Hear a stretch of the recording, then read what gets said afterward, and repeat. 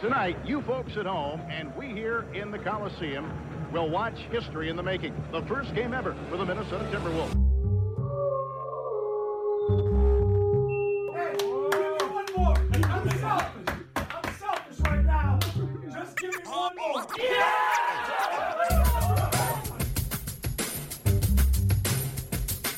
It's the fifth pick in the 1995 NBA draft. The Minnesota Timberwolves select Kevin Garnett from Farragut Academy in Chicago.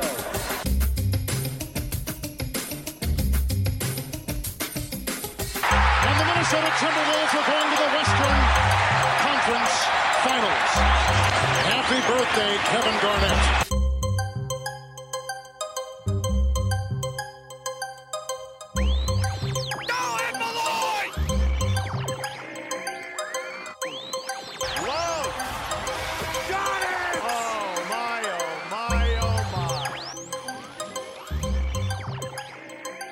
Jimmy Butler has been reunited with his former coach, Tom Thibodeau, in Minnesota.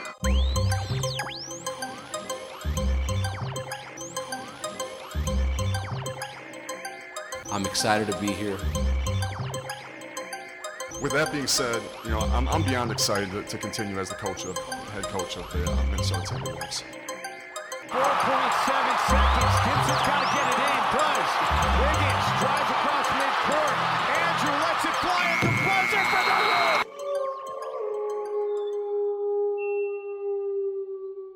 Welcome back to The Howl here on Dash Radio's Nothing But Net channel. And we want to remind everybody that we have joined the Off the Ball Network. So we really appreciate wherever you are accessing us from, whether it's Nothing But Net, whether it's in podcast form on any of the podcast websites you may listen. You can also check out all the other great shows on Off the Ball Network. Go to offtheballnetwork.com, and you can check out all that coverage, whether it's articles, other podcasts, radio shows. We have everything on offtheballnetwork.com, including coverage of all different sports. And a reminder that we are sponsored by BetUS. BetUS is the newest sponsor of the Off the Ball Network. They have the fastest payouts in the industry and offer a 125% sign-up bonus when you use promo code OFFTHEBALL in all caps at sign-up. Head over to betus.com to sign up today. Again, that's betus.com, promo code OFFTHEBALL in all caps. Unlike all the other bars out there that taste either like old Play-Doh or a piece of cardboard, when you eat a Built Bar, you will think you are cheating on your diet with a delicious chocolate dessert. If your kids find out how good these are, you're going to have to buy more because they will be begging for them. They have great flavors such as cookies and cream, double chocolate, strawberry, peanut butter brownie, and much more. Use the code OFFTHEBALL in all caps at checkout to get a 10% discount at Built.com. Again, that's OFFTHEBALL, all caps, at checkout to get a 10% discount at Built.com. Welcome back to The Howl here on Dash Radio's Nothing But Net channel.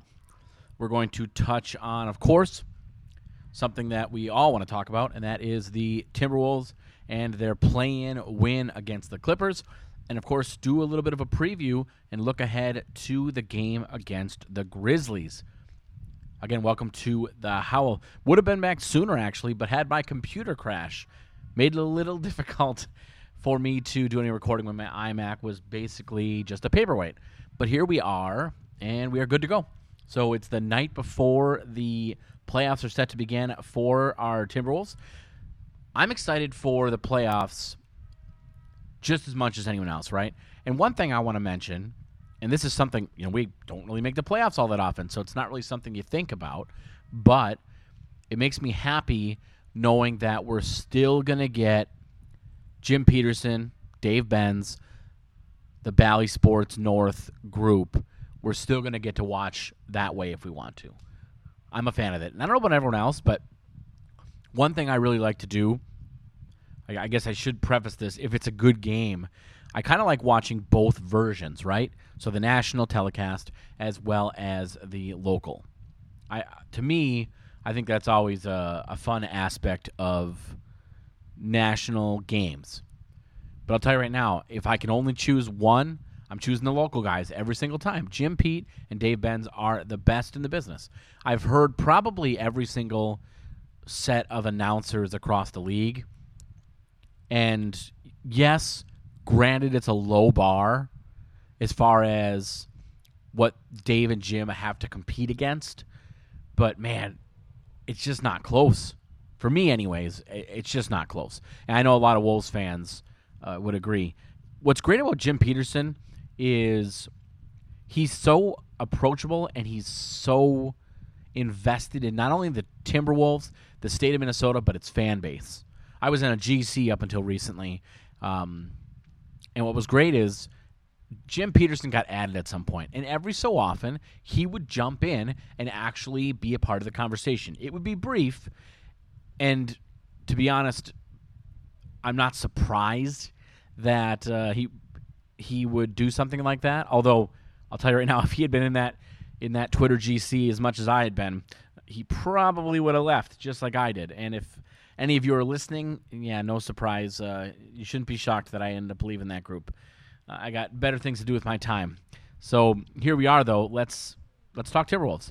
So let's looking back at that Clippers game.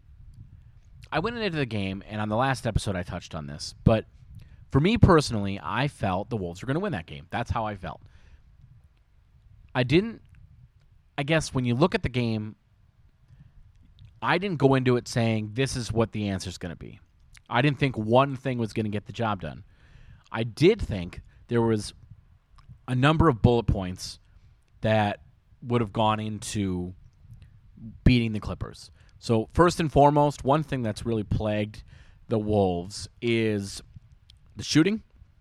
We touched on how earlier in the season, Clippers had been playing really poorly. Then they played the Timberwolves, and all of a sudden, they right the ship. Everybody's able to hit every shot they take, and all of a sudden, the Wolves are getting blown out, and it was pretty ugly. I thought when you look at what the team brings now versus what the team brought then, there's a lot of differences, right? When you're talking about whether it's Taurean Prince. Now, granted, he ended up not playing, but Taurean Prince was nothing back when we played them before. Now he's everything. Of course, again, didn't play, but just an example of a player. And by the way, when we jump into preview Memphis, Chris Finch, it sounds to me like he's optimistic that we're going to get Taurean Prince in this series. And not just in the series, but hopefully in game 1. That's huge. The other thing that is different about the team now versus when we played them before is J-Mac, right? And when I say J-Mac, for the record, I'm talking about Jordan McLaughlin. I'm not J-Mac as in Jaden McDaniels. To me, I'm saying Jaden, I'm saying J-Mac. That's how I differentiate. Now, the funny thing is, of course, another player that did not play in this game. But that was part of my mindset. I felt like there's players that are playing better. But the player that is playing better, a lot better than when we first saw the Clippers, and who was a big part of the win against the Clippers here in the play-in, is Malik Beasley. I think we can all agree that the Malik Beasley we're seeing now is more of what we expected to get this whole season. And maybe not the whole first half of the season, but like maybe the first half of the first half, I would say we got a Malik Beasley that was inconsistent at best. It was not great. And now we're getting the guy that can hit shots, and if we're going to look specifically at that Clippers game, Malik Beasley is a guy that can not only hit shots now, but he actually played some decent defense, fought for rebounds. There were a lot of things to like about Malik Beasley in that game. And if you're going to get that in this series, that's a huge difference maker. It absolutely is. Especially, you look at this you look at this Grizzlies team, and they have a lot of strengths. They also have some weaknesses that we've been able to exploit in the past. There's a reason why we go into that game 2-2. So, anyways, we're going to jump into that a little later. But there's lots to touch on still with this Clippers game. So, a few things to touch on. Obviously, one of the big elephants in the room, of course, is the play of Karl Anthony Towns. Now, I personally give him a pass for having what some have deemed his worst game as a professional. Definitely his worst game in any recent memory for me. But overall, when I look at this game, there's a number of factors that play in. And he addressed some of them in his interview yesterday after practice. For anyone that does not know this, the night of that game, that day of the Clippers game, that's 2 years to the day of the last time Karl got to see his mom. And I'll say this. I've seen some people judging him. I've seen some people say, you know what? He's got to get over it. I've seen people saying all number of things that I think are grossly inappropriate. On top of that, the day after that game is when his mom passed away. I just want people to understand, and this is important, and there's a lot of people that don't do this, but players are still people. A lot of people, a lot of fans don't seem to understand that, or they don't really seem to possess the ability to understand that or to separate it, right? That, like, you're a person and you're a player. You're both of those things. But at the same time, people have to realize there's a separation there, right? If I see a player, a good example of this would be when you think about celebrities in movies, like movie stars and things like that. You have to understand that you see someone in the movie and you see them in person, they're just a character on the screen, right? They're not, Robert Downey Jr. is not Tony Stark. He's not actually Iron Man, right? Do people get that? In addition, Karl Towns isn't some character. He's a person. He's an athlete, but he's a person. And I'm sorry, but if you look back 2 years ago, there were times when Karl Towns talked, and you got the impression that he might quit basketball. As fans of this team, and just as fans of basketball in general, fans of Karl Towns, yes, I'm happy that didn't happen. But you know what? If it had, that's okay, because it's just basketball. It's just a sport. And I love basketball. I love basketball more than almost anybody. But it's still just a sport. That's all it is. It doesn't matter in the grand scheme of things. We use this as our escape from life. But you have to still understand that what you're watching on the screen is just entertainment. That's all it is. It's not life. It's not life or death. You hear these stories about players and the interactions they have with fans off the court and some of the horrible messages they receive, death threats, other types of threats, whatever you may be. And to me, I've never been in a position where I've thought anything even remotely along those lines.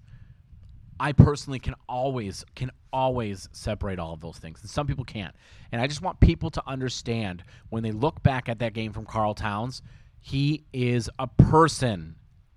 So not only are you at it, just look at all the things that add up, right? There's tons of pressure on Karl because some people would deem that the first playoff series where he was dealing with, we're playing the Rockets, and he's dealing with all the Jimmy Butler stuff, and he's dealing with it's his first playoffs. So lots of pressure there, right? Well, now you jump into the next series, and he's the guy, right? In many instances, a lot of people think of, Karl Towns is the guy now. A lot of pressure. Now you add in the stuff with his family, what's going on with that, right? Add in the issues he's had throughout the season and that he definitely had again in that game against the Clippers with the refs. All of these things add up. There's a boiling over point. That's just how life works. Because, again, he's a person. Now, in addition to that, now we're going to jump into this Grizzlies series. And he's going to play how he plays. I personally think he's going to have a good series. And I can judge him based on how he plays in the series as a player. Right? But it doesn't mean if he has a bad series, I need to go and attack him on social media. It doesn't mean I have to go what have you, right? Yes, it's okay to hold players accountable. It's okay to do that. There's nothing wrong with that. And I do think that as a player, this is his chance to step up. And is it fair to criticize Karl for what he does on the court in this Grizzlies series? Of course it is. You can criticize him for his play in that Clippers game. I just think it's important to understand that, he's going through some shit. There's stuff going on that's bigger than basketball. That's the bottom line with that Clippers game. And that's why it doesn't bother me all that much. And he said just as much so after practice on Wednesday, he said something on Thursday, he said something along the lines of it was good to get past those last 2 days. I think there was a lot going on there. So just keep that in mind.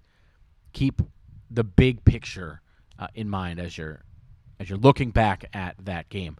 Let's touch more on this. We mentioned the referees in that game. There was a long stretch to start the game where I found myself saying, I can't blame the officials.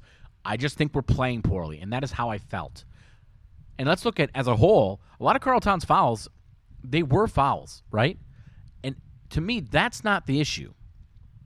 Now, were they all fouls? I don't think so. There were a couple that were maybe ticky-tack, to me anyways. I thought a couple that were just kind of, do you really call that? Or is that something we really do? One in particular was very frustrating to me. So Carl Towns is being guarded by Nick Batum. This would have been, I believe this is I think it was his fourth foul. Fourth or fifth. No, I think it might have been, now that I say that, I think it was his fifth. And first he pushes off on Nick Batum. And then he runs over, I can't think of who the player was, to be honest. And to me, I'm watching this. It's a foul. I think it's a foul. I wasn't going to dive into it too much. I've seen the replay a few times. I've watched this game back now twice, as well as watched the full game highlights on YouTube a number of times. So I feel like I've dove into this game quite a bit. But to me, the frustrating part about that foul isn't that it was called, because, again, based on what I've seen, I think it's a good call. On the other end of the court, Paul George does basically the exact same thing, and it's not a foul. Except it was on us. It's a foul on Jaden. And that is the problem I have. That is the problem that Carl Towns has, and that's valid. It is a valid issue. It is a valid concern for Carl Towns to be upset that he doesn't get the benefit of the doubt that all these other players get. And to me, that's fair. I don't think it's ridiculous. I don't think it's absurd for him to act that way and for him to be frustrated. And for all these fans to be like, well, I wouldn't do that. I wouldn't react that way.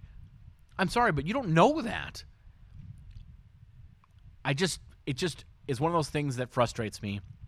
As fans, we're expecting Carl Towns to be different than everyone else. Because what? Because he's treated differently than everyone else? It's that simple, right? It's that simple. We can just say, well, he just has to be the bigger man. He just has to, brush it off. It's not that simple. And, I think it was the beginning of this season, he made it his goal to do just that, right? And there was a number of games where he did it. And here's the problem. It made no impact. It had no impact on the game. The calls didn't change. They still sucked. Referees still sucked. They treat him differently. And they treat him that way regardless of how he acts. Yes, does he need to stay more in control when it comes to how he plays as this kind of starts to build up? Yes. He has a tendency to, he gets kind of angry, aggressive on offense, and it does hurt him. It absolutely does. And that's fair. That part needs to be toned down. But this idea that he should just be bigger than all of it and that he shouldn't let it bother him, I just don't see. It's just not as simple as people want to make it out to be. That's where I'm at with that. And here's the thing. I was having this conversation with a Wolves fan, and they said, well, Paul George isn't doing that. Sorry, but I'm going to call bullshit on that, because guess what? Watch back that game. There were 2 different times where Paul George gets called for offensive fouls. Now, those weren't the only 2 offensive fouls he committed. Those were the only 2 they called. And Reggie Miller even commented on this after one of them was finally called. Reggie Miller laughed. He said, oh, I guess they are going to call that on him. He's only been doing it all game. And guess what Paul George did? Both times they called it. He complained. Got in the ref's face. Talked to him. Not only that, it was an extended period of time. On one of the calls, there was a break or something, maybe a free throw of some sort. And guess what Paul George did? Immediately goes over and starts talking to the ref. What's going on? Why is this called? Blah, blah, blah. Other players complain. Carl Towns is not the only one that does this. I feel like a broken record having to have this conversation so often. Yet Wolves fans, so many of you do not understand. This isn't rocket science, okay? Other players do it. They all do it. The funny thing is, we sit here and we judge Karl Towns for doing it. He doesn't even do it as much as a lot of these other guys.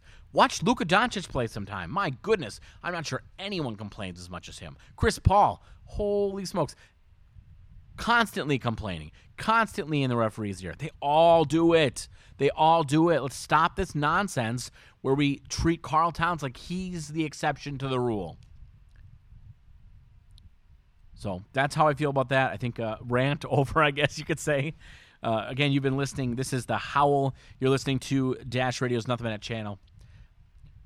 Looking at some of the other aspects of this game, it's interesting. The game started, and I found myself watching D'Angelo Russell, and I remember thinking that he just seemed off. He didn't seem like he was all there. And then... And to a point, actually, where I was, like, frustrated by watching him play, and I felt like, do they need to pull him for a bit? Does he need to get his head straight? I didn't know what was really going on there. Something seemed off with him. And then it was like a switch flipped, and he became this completely different player. He became the guy that you need if you're the Wolves to win basketball games, and he took over. And Anthony Edwards started strong. Anthony Edwards finished strong. He was absolutely fantastic in this game. Both those guys are the reason you win this game. Absolutely the reason why. Without them, it's a completely different thing. Now, granted, that's the obvious, right? You watch that game, you didn't watch that game. If you looked at just the box score, you can honestly understand that those two players had a massive impact on that game. The guy that I want to really shout out, Naz Reid. Naz Reid ended up having to play, obviously, pretty big minutes because Karl Towns was out, obviously. And I've touched on this before about how Naz Reid really frustrates me. His inability to rebound the basketball. There's so many things about his game. Like, there's holes in his game that some of which are absolutely glaring. One of which is his inability to rebound the basketball. I have to give him all of the credit in the world. He was great at boxing out in that game, had some huge rebounds, hit some big shots. The man did so many good things. And when I watched back that game, it wasn't my normal, what is happening, negativity towards what I'm seeing with Naz Reid. He was fantastic. Naz Reid was huge, absolutely huge, with Karl Towns being in foul trouble for a large part of that game. And Naz Reid ended up having to finish the game. You don't win that game without Naz Reid. He was fantastic.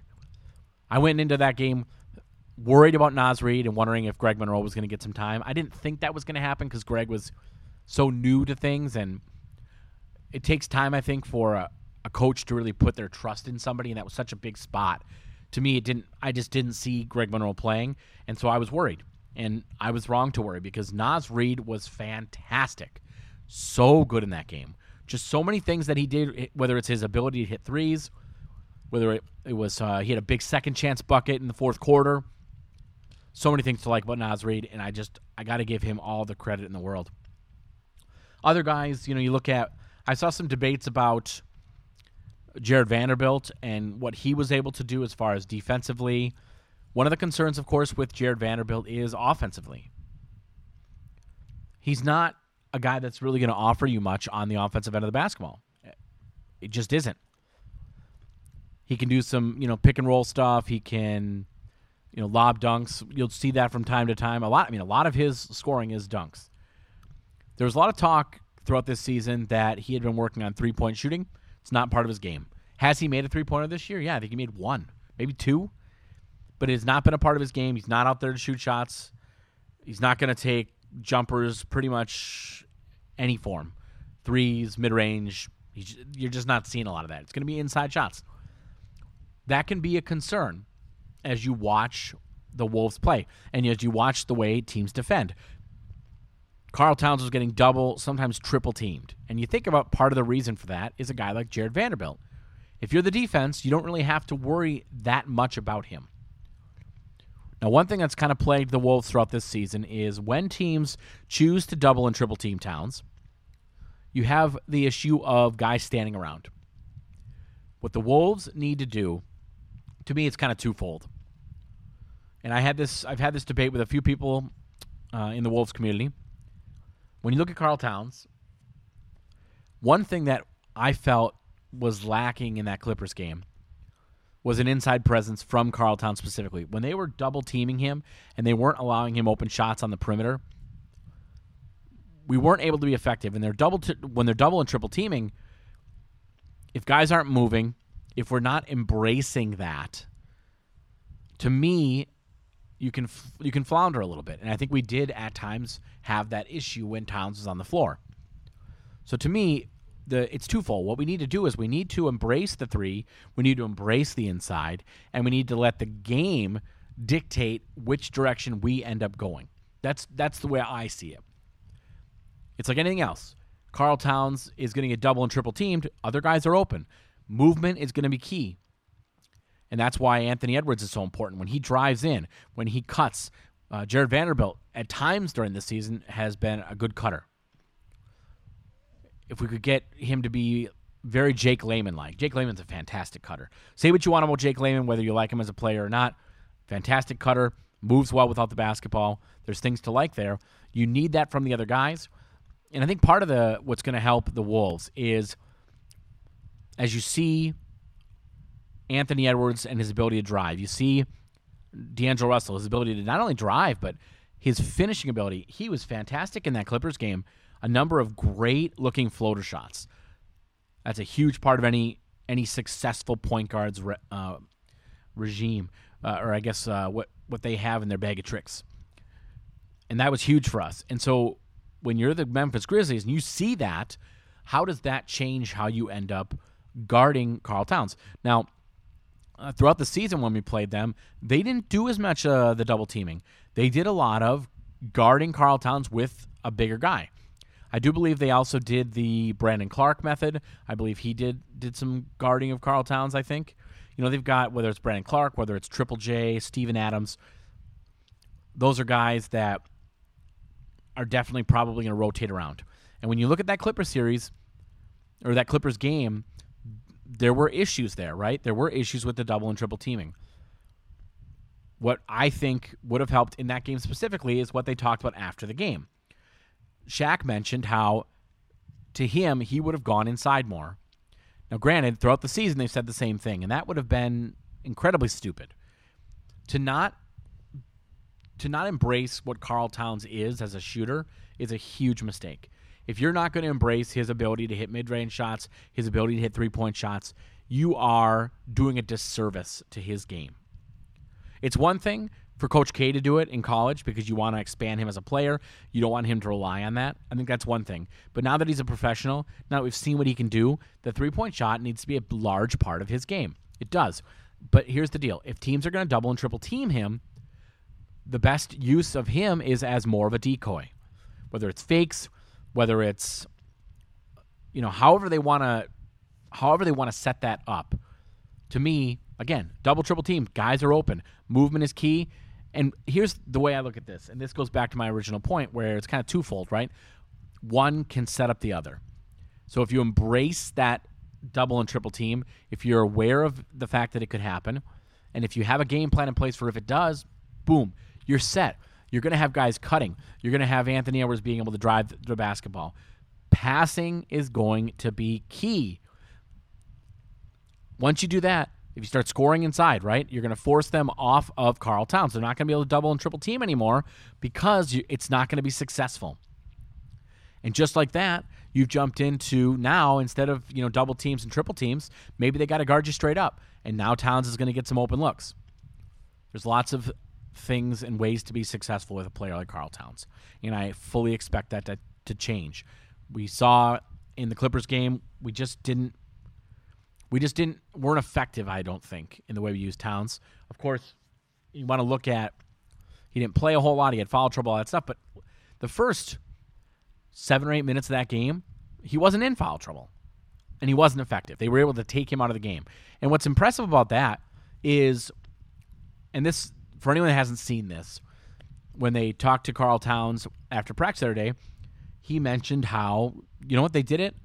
I wasn't flustered. It didn't bother me if they wanted to do that. And guess what else? He says it didn't work. And he's right. It didn't work. Their game plan was, you want to stop the Timberwolves, you stop Karl Towns. Nope. Sorry. Doesn't work that way.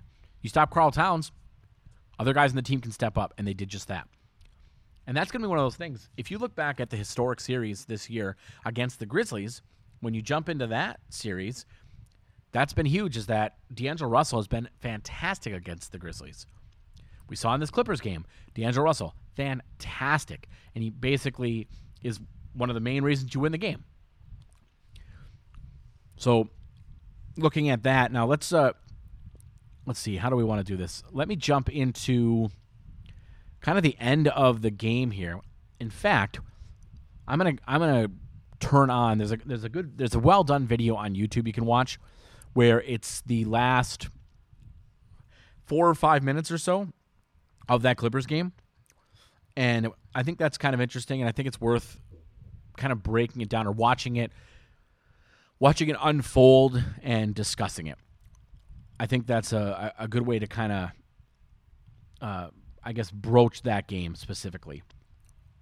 I do encourage, by the way, anyone that wants to talk about that game or anyone that has any questions or comments or anything like that, reach out to me on Twitter, @TheSportsMin. Of course, @The Howl Radio. We are available any of those locations, and we are always going to be there. So let me jump in here. I'm going to get this queued up, and then we'll jump right into the final minutes of the Clippers game, discuss this a little bit more, and then we're also going to jump into a preview a bit on the Memphis Grizzlies game as well. You're listening to Dash Radio's Nothing But Net channel. Again, this is The Howl, talking about the Grizzlies' upcoming series and, of course, the Clippers. I'm going to jump now into there's a cool video on YouTube. It just breaks down the final 3 minutes of regulation in the Clippers game. So Paul George drives in, throws it out to Nick Batum. Wolves are up 99-95 at this point. They throw it out to Batum. Batum is one of those guys that is an absolute Wolves killer. This was no different. He hits the big corner three. They leave him wide open. I will say I thought our defense was much, much better in this game as a whole, but there were still times where we just left guys wide open. But guess what? Guys are able to answer right back in this instance. Anthony Edwards with the huge step-back three. You just can't say enough about Anthony Edwards. And when you watch this game, how can you not say to yourself, Anthony Edwards is a superstar? Now, maybe he hasn't reached full-on superstar status, and I think that's fair because there was a stretch of games where he was very inconsistent this season. But his ability to just show up in big games is so incredibly important for this Wolves team. Now you're talking, Wolves get a stop. There's a little over 2 minutes to go. Anthony Edwards has the ball, 10 seconds on the shot clock. He hits it to Pat Beverly. Pat Bev gets an open shot, unable to hit it, but Wolves are able to scramble. They do get the ball back. D'Angelo Russell grabs it. There's 2 minutes left now, 10 seconds on the shot clock. D'Angelo Russell's got the ball. He resets, which is huge, and then he hits just a fantastic mid-range, kind of a step back, a shot. It's one of those worst shots in basketball type things, right, where you're like almost a three, but it's not. And then you run down the court, and this is my concern with this next series, is they get the miss. The Wolves do a great job of getting that miss kind of in transition, and right away, Zubats grabs the rebound. That's my concern when I look ahead to the Grizzlies game, right, is Steven Adams. He's been a thorn in our side so often this season. But in this instance, the Wolves are still able to fight through the basketball, though. They get it back. They go in transition. D'Lo gets fouled. No call. They also don't call what, to me, looks like it might have been a travel at that point. So, again, the foul caused the travel, so it didn't bother me all that much. Plus, it really benefits the Wolves because now they can try to take a little more time off the clock if they want to. In this instance, though, Anthony Edwards gets the wide open corner three. Unfortunately, misses by a lot. Unfortunately, it is an air ball, but the Wolves do end up getting it back, and they have the ball now at the top of the key. D'Angelo Russell's got the ball. 15 on the shot clock. And now we're talking, they jump ahead a little bit here. They jump a little bit ahead here. One thing that gets missed in that is, so yes, we got the rebound back, but then Anthony Edwards actually gets called for a foul on the inbounds. And it's one of those kind of it's not ticky-tack. There was a ton of contact. It's almost kind of like a crash and pass, but it wasn't that. He was running to get closer to the inbounds line. The guy just steps in front of him. Those plays kind of bug me a little bit. I get why they call it. It's part of the game, but does anyone really like that sort of thing? I know Jim Pete touches on that a lot, how he's not a fan of the pass and crash. I'm with him. I think it's kind of a stupid part of the game. It just kind of frustrates me. I don't like this. I don't like that aspect. You see it, too, sometimes in transition. Karl Towns kind of gets involved in this sometimes, where guys kind of run down the court, doesn't even have the ball sometimes, and you'll just, stop and try to draw a foul. I don't think that's really, to me, that's not the spirit of the game. I don't need to see that. But anyways, this video jumps ahead a little bit. Wolves get the miss, though, unfortunately. And then on the rebound, a bunch of guys fall over, so it's unfortunately not a great situation for the Wolves. D'Angelo Russell's smart enough to understand that the Wolves have a foul to give, and he does give that foul in transition. So now you're talking there's just over a minute left, and the Clippers have the ball, 104-101. Wolves are on top by 3. A nice drive by Reggie Jackson. He's able to get inside, but the Wolves do a pretty good job at the hoop, and are able to get the stop there, which is huge. And now you're talking Anthony Edwards. He's got the ball, and he's setting up for something big, you think. Takes the shot clock down, which is pretty important. And he just, what's huge about Anthony Edwards is he gets right around his guy, Morris, gets to the hoop, and is able to draw the foul. And something we have not touched on yet, but this was a common thing in this game, missed free throws. For everyone that wanted to complain about the officiating, and let's be honest, I don't think the officiating was good in this game, but you know what? What does it matter if when you actually do get fouls called, you can't make your free throws? So incredibly frustrating how often guys missed free throws in this game. Absolutely maddening. And it wasn't just one guy. The whole team was doing it, whether it was D'Lo, whether it was Anthony Edwards, whether it was Patrick Beverley. Guys, make your free throws. Absolutely maddening. And this game wouldn't have even been close if we could just make our free throws. But regardless, you've got a 5-point lead now, 38.5 seconds to go in the game. Things are looking, they're looking pretty good. And you have some really good defense from Jared Vanderbilt, who's able to get a hand up. A really good contest on the corner 3 from Paul George. Make sure that he doesn't foul. Wolves get that rebound and push it up. And Patrick Beverley gets fouled. Again, you're up 5. Now there's 32 seconds left to go in the game. Things are looking pretty good, right? You've got the basketball. You're happy. Patrick Beverley's at the line. And what happens? The first shot ends up going in. It's not pretty. Hits the back rim, shoots up in the air, goes down and goes in. I think you're very fortunate if you're Patrick Beverley that went in. But you know what? Sometimes better to be lucky than good. There's a reason why it's a saying. Pat Bev then gets that second attempt. And just like we talked about, and the importance of making your free throws. And what does he do? He misses it. Clippers get the rebound. And Paul George, can we credit Paul George? He hits an absolutely incredible shot down the stretch here. Now, I have the possessions wrong a little bit. So we actually end up getting the steal. Paul George does not get the basketball there. And Anthony Edwards makes 1 of 2. So now the Wolves are on top by 7. Again, 20 seconds left. You feel like it's pretty much over, right? But Paul George hits this ridiculously deep step-back 3 where Jaden McDaniels is fairly in his face. Now it's a 4-point game, 12.5 seconds left. The game's in your grasp, right? You feel pretty confidently you've won this game now.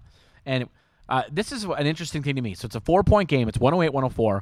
And for whatever reason, the Clippers just don't foul for 6 seconds. And at that point, you say to yourself, what? Even if Malik Beasley misses both of these shots, what exactly are you going to do if you're the Clippers? What are you going to do? You don't have any timeouts. You can't advance the basketball. He misses them. You end up having to run down the court. There's not enough time. Huge mistake. Huge mistake by the Clippers. And I'm not going to complain, though. And obviously everyone else understands how this goes. Missed free throw, but Beverly gets the rebound, ends up throwing the ball in the air, and that is all she wrote. Wolves win 109-104. Beverly and Edwards jumping on the scorer's table just like KG did all those years ago. And that's when celebration ensued. And for anyone that hasn't paid attention to what's been happening this week, I still cannot believe the amount of vitriol, the amount of anger or upsetness we have seen from people all over the sports world about the Wolves. People are upset. Fans are upset because they think we celebrated too much. Let's not forget, it wasn't that long ago that people thought Anthony Edwards didn't love basketball. And now we're going to say guys are trying too hard, are celebrating too much. Are we serious? This is actually a thing? I just don't get it. If you want to listen to two really good takes on this, and by the way, they agree with what I'm saying, it's absurd to say someone celebrates too much. JJ Redick and Rich Eisen, I thought, had really good takes. You can find those on YouTube. I strongly suggest you give them a listen. They describe it, they explain it really, really well. And this idea that, the Wolves are acting like they won the championship. You know what? No. There's a lot of passion that goes into this. I wish I could say it better, but J.J. Redick really explains this point really, really well. Talks about a time when he similarly, in a game that was not a championship game, but a game that was emotional, a game that was big nonetheless, and he cried afterwards. And there's nothing wrong with that. Guys do that. I'll tell you right now, when I coached, when I was coaching high school age kids, the first championship we won in the league I coached in, I cried. I was emotional. I was. It's a huge deal. And guess what? It wasn't an NBA championship. Yes, it was a championship. It was. But sometimes that's what sports does. And to sit here and to judge somebody or get upset with somebody, I'm sorry, but seriously, we're doing that now?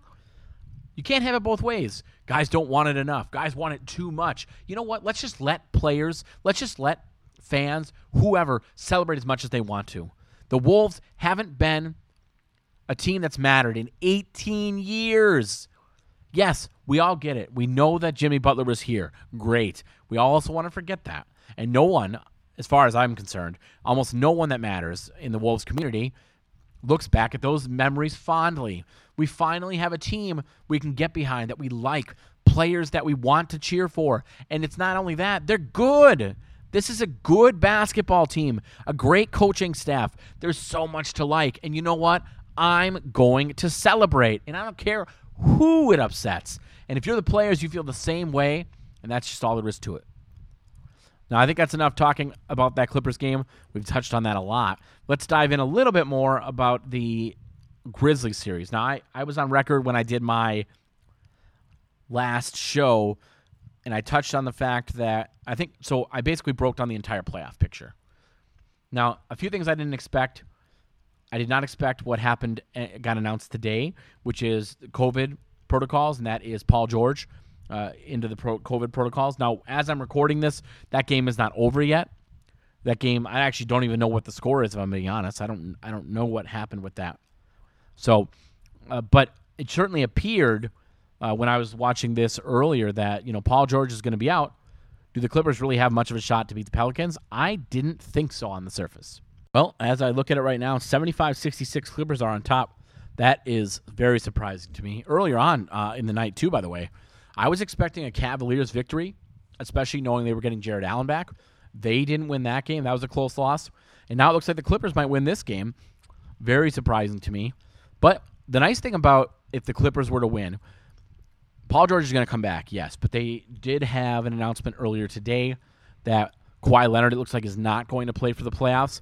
And there's definitely a little bit of a discrepancy there as far as how the team views him and how he views himself. And it definitely feels like with that grouping, it's starting to feel a little bit like the Spurs again. For anyone that doesn't remember that, there was some issues with Kawhi Leonard not wanting to come back. He didn't feel like he could come back yet. The team felt like he could. Sounds like we're getting a little bit of that now with the Clippers. At a certain point, you say to yourself, is he the reason there's problems, right? It sure seems that way to me. I don't know. The whole thing is a little goofy, and that's not really the main point I'm touching on here. But if the Clippers end up winning, now you're talking Clippers that's another team that obviously we've proven we can beat, right? You have some confidence there, and now knowing that Kawhi Leonard's not going to be in the series, that makes a difference, right? Pelicans are a team that we have struggled with at times. I don't know what's going to happen with Zion Williamson. I believe my understanding is that's kind of a reverse. If I recall, the way I was reading this today is that Zion thinks he's ready to play. We've seen the video of him dunking recently, and he looked great. Granted, it's just a little video. It doesn't really tell us a whole lot, but if you're Zion Williamson, to me, you don't really gain any fans. You don't really look good posting that if you're the one that's holding out. So to me, it looks like we're kind of an opposite thing there, where the Pelicans don't feel he's ready. So I don't know what's going to happen there. Ultimately, I don't think these wins, so the Hawks and the Clippers and the Pelicans, I don't think it's really going to have any sort of an impact on the Wolves. Could it down the stretch? Of course, I guess if those teams made runs. I don't think it's feasible. I don't think it's likely that either of those teams make runs. Atlanta, maybe. I could see Atlanta maybe making a run just because something about that team. They did it last year. They surprised some people, but ultimately I don't think either of those teams are going to make much noise come playoff time. Now I will say, if Paul George comes back sooner than later, that's different, but I don't know how long he's going to be out for COVID protocols. That makes things a little tough. So we'll see what happens there. Bottom line, I'm sticking with all my predictions. I have it set up right now. I think it's going to end up being Wolves make it to the Western Conference Finals, where they lose to the Suns. Suns make it to the championship. On the east side of things, you have the Bucks taking on the Heat, and I have the Bucks moving on, and then the Suns winning the championship, beating the Bucks. And I was actually able to request this bet with the betting site that I use, and I was able to get 100-1 odds, which is pretty good. I made it, a small wager. I didn't wager much, but heck, even $3 wins you $300. Your ROI there is fantastic. So that's where I'm at as far as predictions are concerned. So obviously, when you think about that, you look at this series coming up against the Grizzlies. Yes, I absolutely have us beating the Grizzlies. That's how I personally see it setting up. There's a lot of things to keep in mind when it comes to the Grizzlies. One of the biggest concerns that I have is Steven Adams. He's a guy, he's been an absolute Wolves killer in terms of rebounding the basketball, second chance points. These are things we have to find a way to get in control. I think that's fair. I think it's fair to say that has been a concern. If you're a Wolves fan, now granted, if you're a Wolves fan, you also have to say, well, you know what? There are also games where we dominated, where we played really well against the Grizzlies. So there's definitely been some Jekyll Hyde to this matchup, and that's what makes it so good. I would be absolutely shocked if this didn't go to 6 or 7 games. Absolutely shocked. A big key for the Wolves, win one of the first 2 games, right? Get a win in Memphis, and all of a sudden you've taken home court advantage away. That's big. If you told me right now, by the way, one of these 2 teams was to get a sweep, I would pick the Wolves. I just would. I don't know what it is about this Wolves team, but to me, something about it. Here's a good example. When we look at this big celebration gate, if you want to call it that, all the issues there, when you look at that portion of this storyline, to me, it kind of has like a pants on the ground kind of feel. For anyone that doesn't remember that, right? When Brett Favre was here with the Vikings, and they had that 2009 run where they had a good shot at making it to the Super Bowl. It didn't work out. This feels a little bit like that to me. Kind of like it's just your moment where it just feels like it's your chance to shine. And that doesn't mean I think we're going to win a championship. I don't. But I do think we're going to make a run in this playoffs, and I'm very excited for that. And those 2, so the 4 games that we played against the Grizzlies, there's definitely some highs and lows there.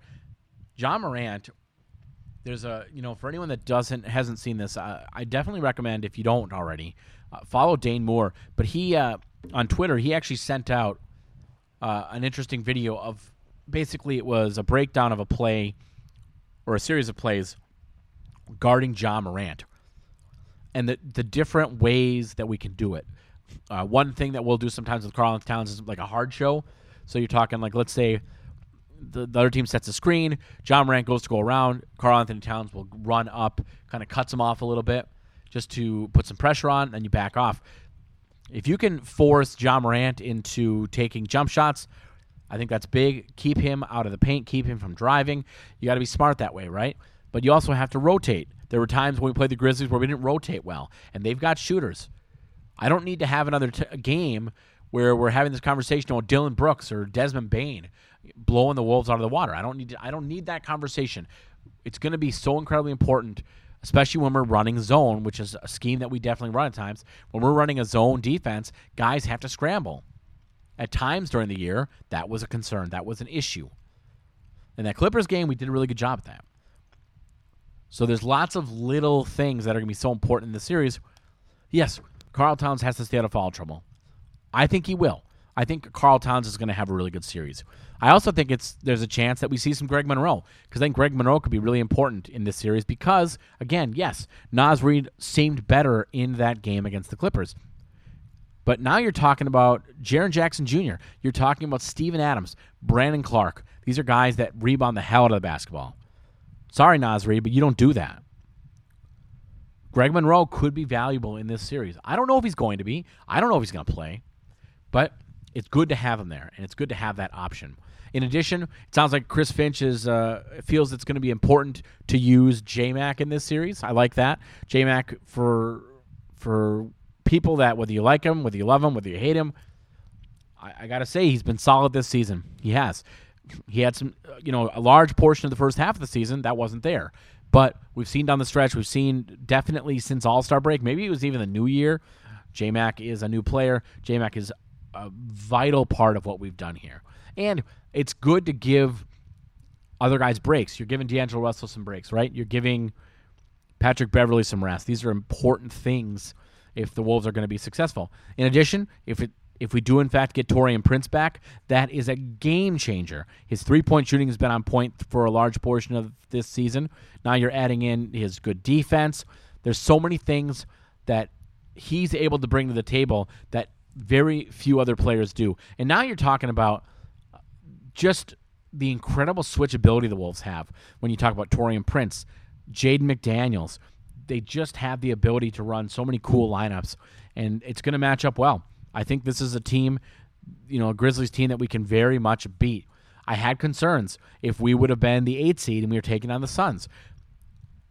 I don't think it's realistic to say that we win a series against the Suns in 7 games. I do think it's realistic to say we can beat Memphis in 7 games. I absolutely do. Is it likely? You know what? I actually might say it is likely because that's my pick. I think we do it. I think we pull this series out, and I do think we end up advancing. That's where I'm at. I think that happens. It's going to be an interesting series. I saw someone talk about this. I don't know who it was offhand, but there was someone on Twitter, and this to me was super frustrating. Somebody on Twitter was touching on this fact, and it was this idea, and this to me is so incredibly frustrating. The idea that if you're Memphis, you have Dylan Brooks, and he can just shut down Anthony Edwards. No big deal. Like, he's going to be able to stop Anthony Edwards, but the Wolves don't have anybody that can stop John Morant. Come on. That's absolute nonsense. Absolutely nonsense. I'm sorry, but Dylan Brooks isn't just shutting down Anthony Edwards. I'm sorry, but it's not happening. If you want to tell me the Wolves don't have anyone that has the ability to shut down John Morant, I'm going to come back right at you and say, I'm sorry, but guess what, Memphis? You don't have anyone that's shutting down Anthony Edwards when he is at the peak of his game. In addition, guess who else you're not shutting down? You're probably not shutting down D'Angelo Russell if he's at the peak of his game. And guess what? 4 out of 4 games this season, D'Angelo Russell destroyed the Grizzlies. He was fantastic. Now we're going to add in Karl Towns. Karl Towns, at times, had a little bit of struggles against the Grizzlies, just in terms of, Steven Adams is a tough player. There's no doubt about it. He's a guy that just gets under your skin. I don't know about you, but I am a huge Steven Adams fan, not only as a person, but as a player. He's had so many great moments in terms of quotes and stuff like that. There was the moment where I believe he was voted like toughest guy, and his response was something along like, what does that even mean? Like, what does that even mean? I just think he's such a fantastic player. There's so many things to like about about Steven Adams. Now we're playing him, though, and the key for Steven Adams is second chance points. The key for Steven Adams is offensive rebounding, just rebounding the basketball in general. The Wolves have to find a way to stop him. That's key, and that's where, again, a player like Greg Monroe could come in. Let's take a look at some of these past games, by the way. So February 24th was the most recent one. Wolves taking on the Grizzlies. Really good game. It ended up coming down really to the second half where, the Wolves got down big in that first quarter. They were down 31-21, and then they ended up winning the next three quarters. They win by 7 in the second. They win by 4 in the third. They win by 4 in the fourth. End up winning that game by 5 points. And you look at some of the guys that got the job done. Guess what? Steven Adams, 12 rebounds. Not a ton of points, but you had 3 20-point scorers if you're Memphis. That's big. Jump over to the Wolves side of the basketball, and a guy that didn't have his best game, and this was part of that stretch where he was struggling a bit, Anthony Edwards. He didn't get the job done, but D'Angelo Russell, 37 points, 9 assists, 2 rebounds. I'm sorry, who exactly is shutting down D'Angelo Russell? Because here's the thing. If we're going to say that you're going to have a guy just jump in and stop Anthony Edwards, now granted, it's important to know that Dillon Brooks did not play in, to be honest, I don't know if he played in any of the games the Wolves played them this year, but you know what? Let's just say, for argument's sake, Dillon Brooks is the ant stopper. Well, guess what? He was bad in this game. You still lost, right? Anthony Edwards was stopped for the most part, and you still lost the game because guess what? D'Angelo Russell was fantastic. These are things that the Grizzlies are going to have to deal with. And this idea, again, that nobody can stop Ja Morant, but we've got this guy that can easily stop Ant. Good. Let's see you do it. Let's see that be the case. Let's see that be the case. And if you're able to get the job done, more power to you. But ultimately, it's a big three-headed monster. It's one of the best benches in the league. I don't see the Grizzlies winning this series. I just don't. I have so much confidence, and I don't feel like this is a homer take. Maybe it is. Maybe I'm wrong. Maybe this is the homer of all takes. Maybe I'm sitting here saying this, and maybe people are listening thinking that I'm ludicrous, that I'm being delusional. But you know what? I don't feel that way. I don't think that's the case. I ultimately think the Wolves win this series. I think the Wolves are going to prove to be the better team. Have they been the better team on the season? No, obviously not. They're the 7th seed for a reason. The Grizzlies are the 2 seed for a reason. But for me, this is a team that we really match up well against, and I like our chances, and that's kind of how I feel with this. I'm trying to bring up our previous games here. The unfortunate thing is it's got it set up as, like, a lot of the schedule aspects here are set up as playoffs only, so the only thing that comes up when I'm looking here is the series coming up as opposed to previous games. So let's give me a second here, and we're going to jump right into taking a look at the other matchups we had against the Grizzlies this season. You're listening to Dash Radio's Nothing But a Channel, and we are the Howl, your source for Timberwolves radio. All right, so taking a look here at the other 3 games. It was a matter of Wolves won at home and Grizzlies won at home. That's how it worked. Grizzlies took the first shot, winning 125-118. And then the Wolves, how about this? For anyone that does not remember this, the Wolves won the second matchup. This was, November, so it's tough to really say that this is the same teams, right? But the Wolves won 138-95. You won by 43 points. That's a pretty big deal. Can we agree on that? So I think you can understand why I sit here and I say to myself, I think the Wolves got a shot here of making this not only a good series, but winning the series, like winning the games. Looking at this game, so I do believe that they did not have Dillon Brooks for any games. Now, this was an example of, a big game from all our big name, right? 23 points from Edwards, 28 from Russell, 21 from Towns, right? Not shocking. The team played well, bottom line. You look over at the Memphis Grizzlies, and, kind of an interesting thing here for me because you didn't, and I don't remember what the scenario here is. I don't remember if Steven Adams got hurt, but Steven Adams did not play much in this game and was only able to get, 2 rebounds? I mean, you really don't see that very often, but only played 17 minutes, was a minus 21. John Morant played in this game. He played, 26 minutes. Eventually, obviously, you're going to pull a guy. An interesting thing, and a name I kind of had forgotten about, but Zaire Williams has been solid for them when he's played us. He's an interesting player that I think a lot of people understand. He's another player you add to that list of quote-unquote Wolves killers, guys that really seem to get the job done. Then you had that 116-108 Grizzlies win. That was they were able to extend their streak to 11 games. They had, as they talk about here, a lot of that was dependent on the second half. Wolves had a 7-point lead going into halftime, and then it was just all Memphis in that third quarter, and that was really the biggest difference maker.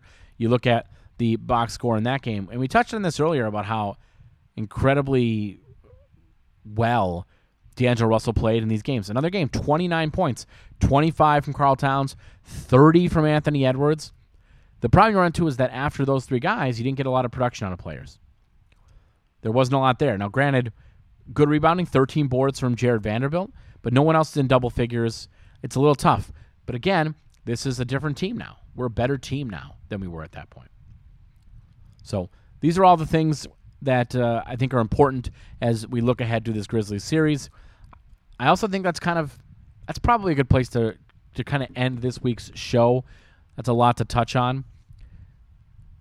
I think when you look at this series, it's going to be must-watch, whether you're a Wolves fan, a Grizzlies fan, just an NBA fan. And you talk about high ratings. The Wolves playing game against the Clippers, one of the highest rated, I believe, if I read this correctly, it was the highest rated TNT game on the season. So let that sink in. A lot to like here if you are a Wolves fan. Again, if you missed any of this show on Dash Radio's Nothing But Net channel, you can find us everywhere that you find podcasts, whether that's Spotify, Stitcher, iTunes. You can find us on all of those different locations. So that's going to do it for this week's edition of The Howl. And we'll obviously come back at you after Game 1 of the Grizzlies series, and we'll go from there. You've been listening to Dash Radio's Nothing But Net channel, and until next time, let me get a howl.